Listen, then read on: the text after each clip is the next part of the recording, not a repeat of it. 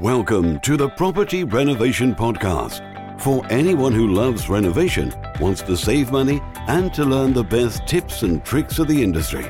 And now, your host, 3 times award winner of leading renovation website House, and over 15 years in the industry, renovating just over 200 properties, James Woodham.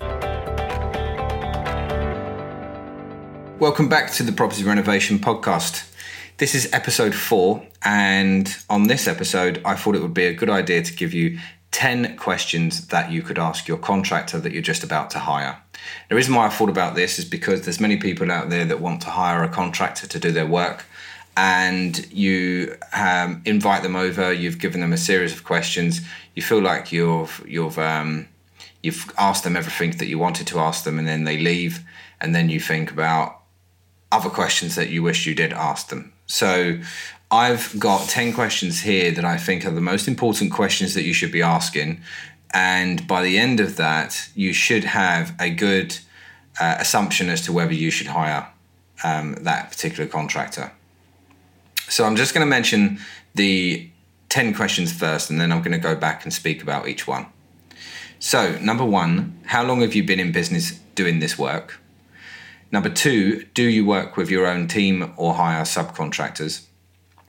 Number 3, does your insurance meet the minimum requirement for the work?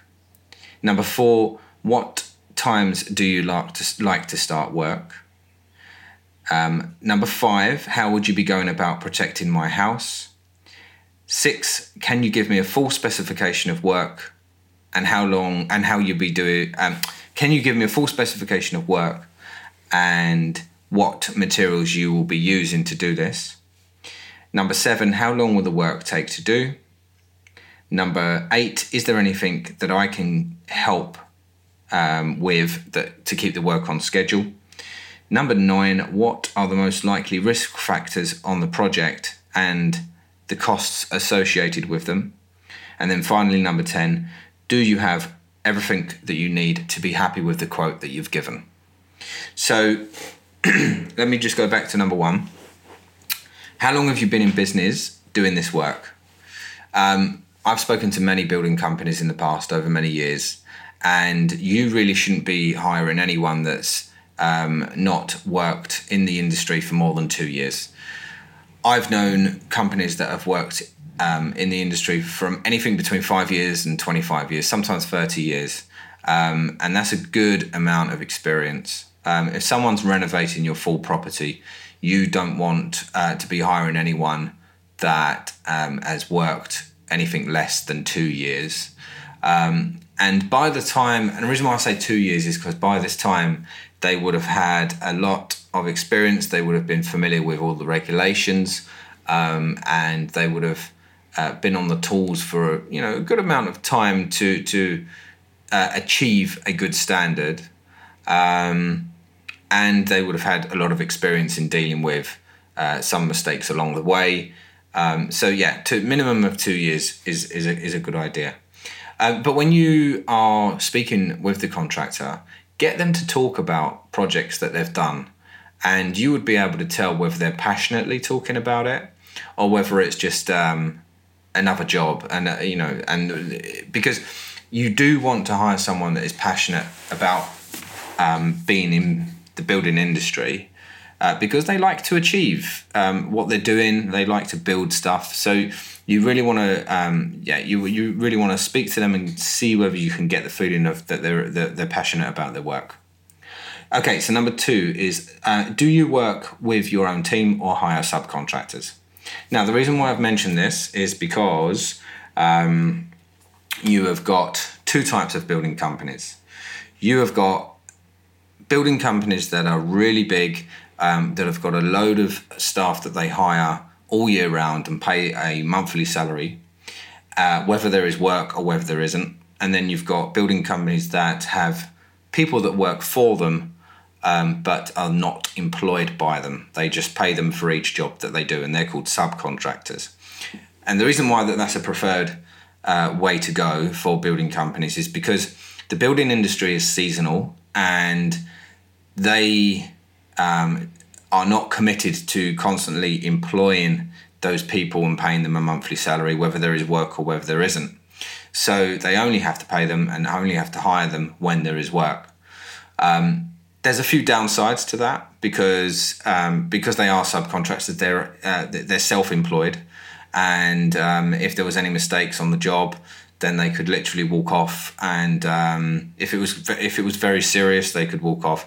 And that's happened in the past to myself when I've had a building company where the subcontractor has walked off site, turned his phone off. I've never seen him again. And we learned from that in having a building company, and went through a very serious vetting process after that, and ever since that, really, a few years ago. So it's just about, they have their own, they're not liable to anyone, and that's the only thing that you need to consider when choosing a building company that works with subcontractors. Okay, so number 3 is, does your insurance meet the minimum requirement for this work, and can I have a copy? Always ask for a copy of the insurance for the company that's doing work in your house. And there is a minimum requirement for any renovation that is being worked on, particularly in the UK, which is 5 million public liability and 10 million employers' liability. It's important that you get to see a copy so that you can have a good read and understand whether they are definitely insured in doing the work for your house. And if you're in any doubt, then you should be asking them to contact their insurance company and get them to clarify the kind of work that they're going to be doing in your house. You don't want to be in a situation where if something happens, they have said that they are totally covered, and then you go to make a claim on their insurance and find out that they're not, then that you could be in a terrible situation there. So get a copy, have a good look through it, and ask any questions. Don't be afraid to ask any questions on the about the insurance as well. One thing about the insurance for the building company as well, if they're doing any designs for you, there is a specific insurance for that, and that's called professional indemnity insurance. And the reason why is because if they design something for you to fit in your home, a piece of furniture, and it goes wrong or it's the wrong size, and you've just spent loads of money on that, then and it was related to the design that was wrong, then you can claim on their professional indemnity insurance and get the work corrected and redone again. Okay, so number 4, what times do you like to start work? Now, it's a good to ask this question because you don't want to be in the shower or in your bathrobe making your breakfast, and then all of a sudden you get a bang on the door because they're wanting to start at 7 o'clock in the morning. Most building companies, from my knowledge over the years, have started work at 8 o'clock in the morning, and they finish around about 4, sometimes 5. And they would like to work on Saturdays as well sometimes, and probably start a little bit later, maybe 9 o'clock. So it's always good to just double check with them what time they're going to be turning up on site so that you can expect them. Maybe you make arrangements with them because you start work and you need to leave really early, so they need to be there beforehand.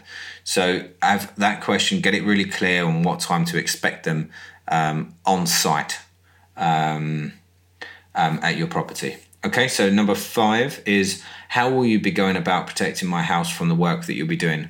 This is a good question to ask and really get it covered, because you first of all, there's different types of protection, and you don't want to see someone if you've got a really nice wooden floor that they're going to be walking through every day to do the work.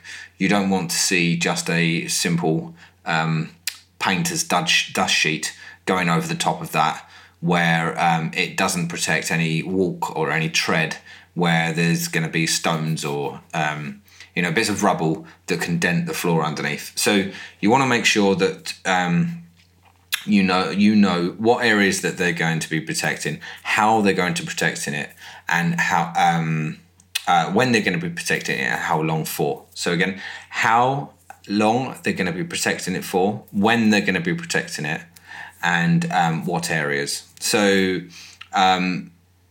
they may be wanting to seal up some doors because of they're doing some dusty work, but you don't want your doors sealed up all the time if you're living there. So you do want to make sure that you understand how long that you're going to be inconvenienced for in your property, and what they're going to be using to seal the doors up as well.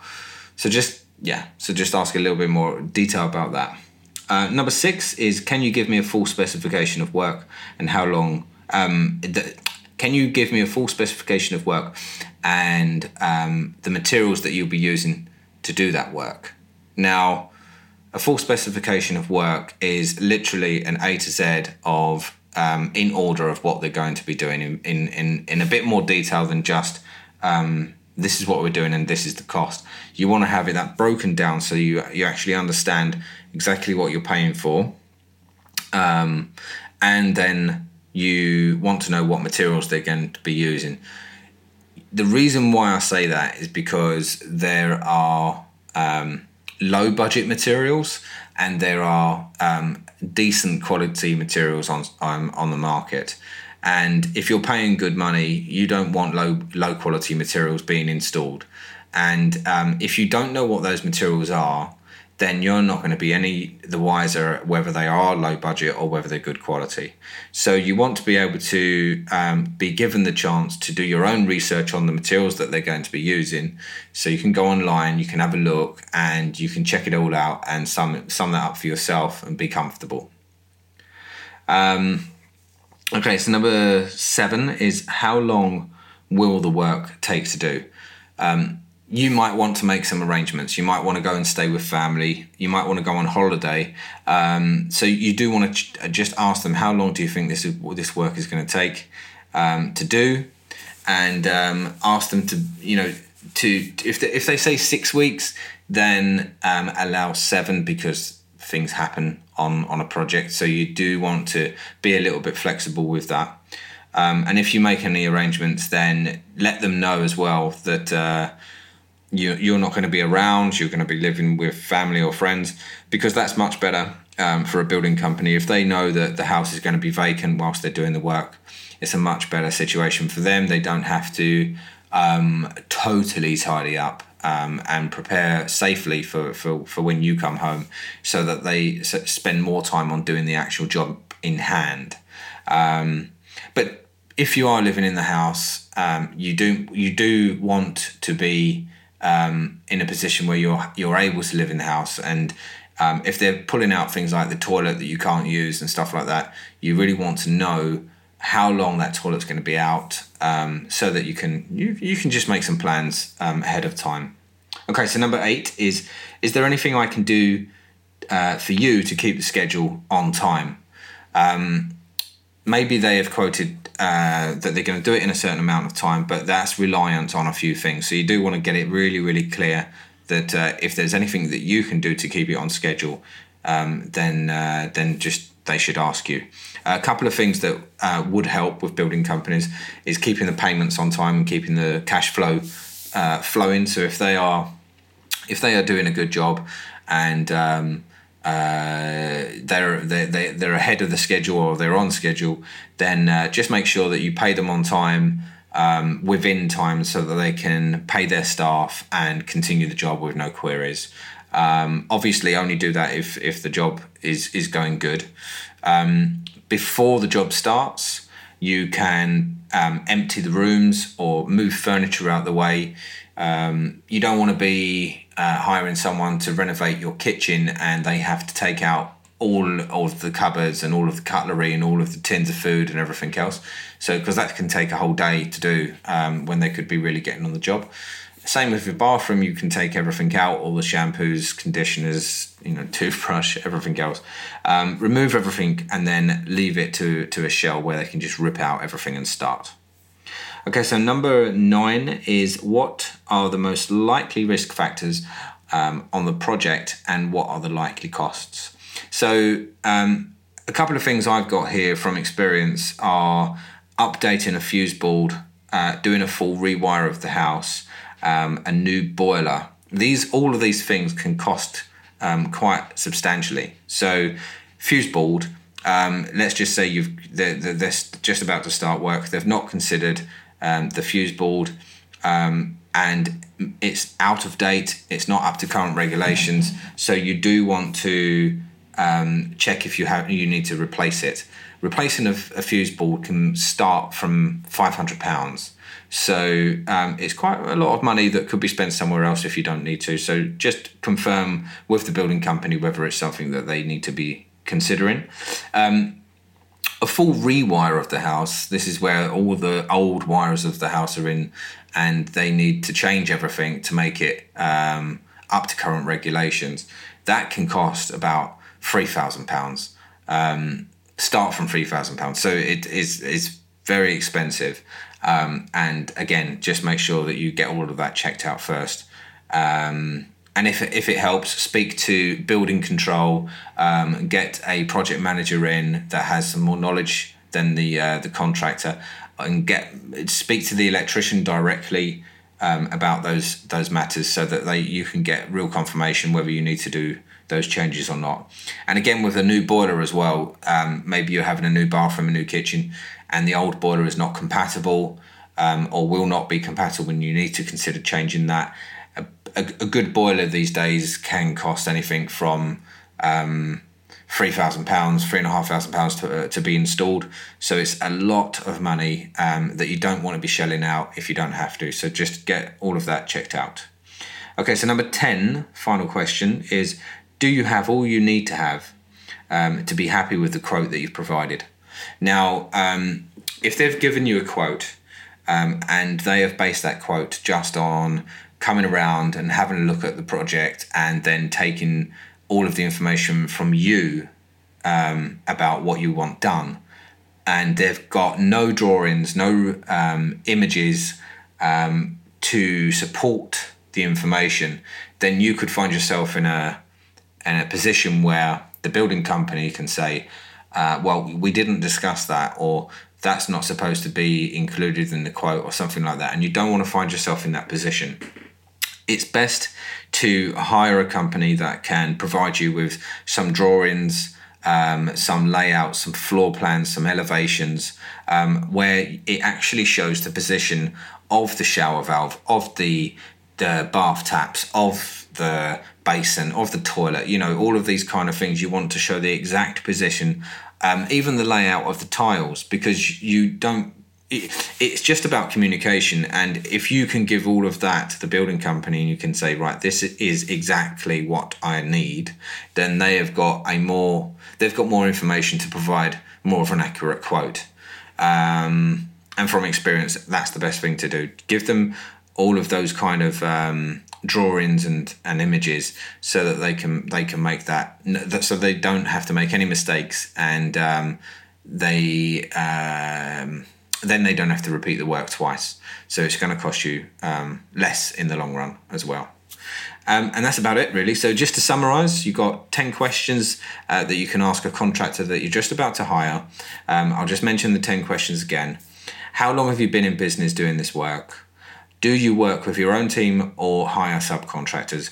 Does your insurance meet the minimum requirements for this work? And always ask for a copy. Number 4, what times do you like to start work? 5, how would you be going about protecting my house from the work that you'll be doing? Number 6, can you give me a full specification of work and the materials that you'll be using to do the work? Number 7, how long will the work take to do? Number 8, is there anything that I can do, that you can do, to keep the work on schedule? Number 9, what are the most likely risk factors of the project and the likely costs if they occur? And number 10, do you have all you need to have to be happy with the quote that you've provided? I hope you enjoyed that episode. If you did, then make sure you share the podcast make sure you share the podcast in general. You can go to iTunes or Stitcher and or any other podcasting hosting there, and just share it on social media. That'd be great.